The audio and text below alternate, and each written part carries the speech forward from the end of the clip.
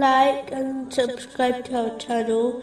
Leave your questions and feedback in the comments section. Enjoy the video.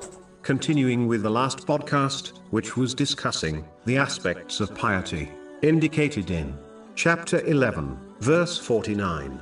Indeed, the best outcome is for the righteous. It is important for each Muslim to control their behavior, and not object, through actions or words, to the choice of Allah the Exalted. If a Muslim persists on this behavior, they will move from patience to the level of contentment. This is when one prefers the choice of Allah the Exalted to their choice and desires, and therefore does not wish for things to change, whereas a patient person will desire things to change, and even supplicates for it, but they will not complain.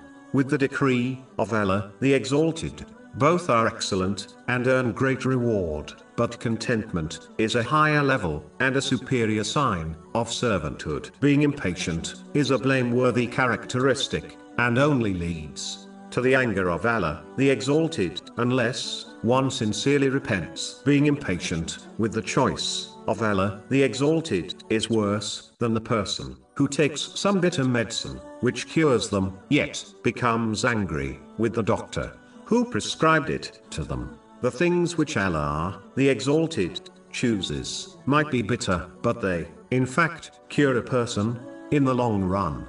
This cure may very well save the person from the fire of hell. So being impatient is not the correct attitude to adopt. The next aspect of piety is that a Muslim should learn to avoid those things which do not concern them. In fact, a narration found in Jami' Tirmizi, number 2317, advises that a Muslim cannot achieve excellence in faith until they do this. This includes avoiding constantly monitoring the condition of others, and attentively observing their actions. This only leads to grief for the one who observes heedlessness from others, and can lead to other blameworthy traits, such as jealousy or ingratitude to Allah the Exalted, after observing the worldly blessings of others. This, of course, does not include interacting with people according to the teachings of Islam,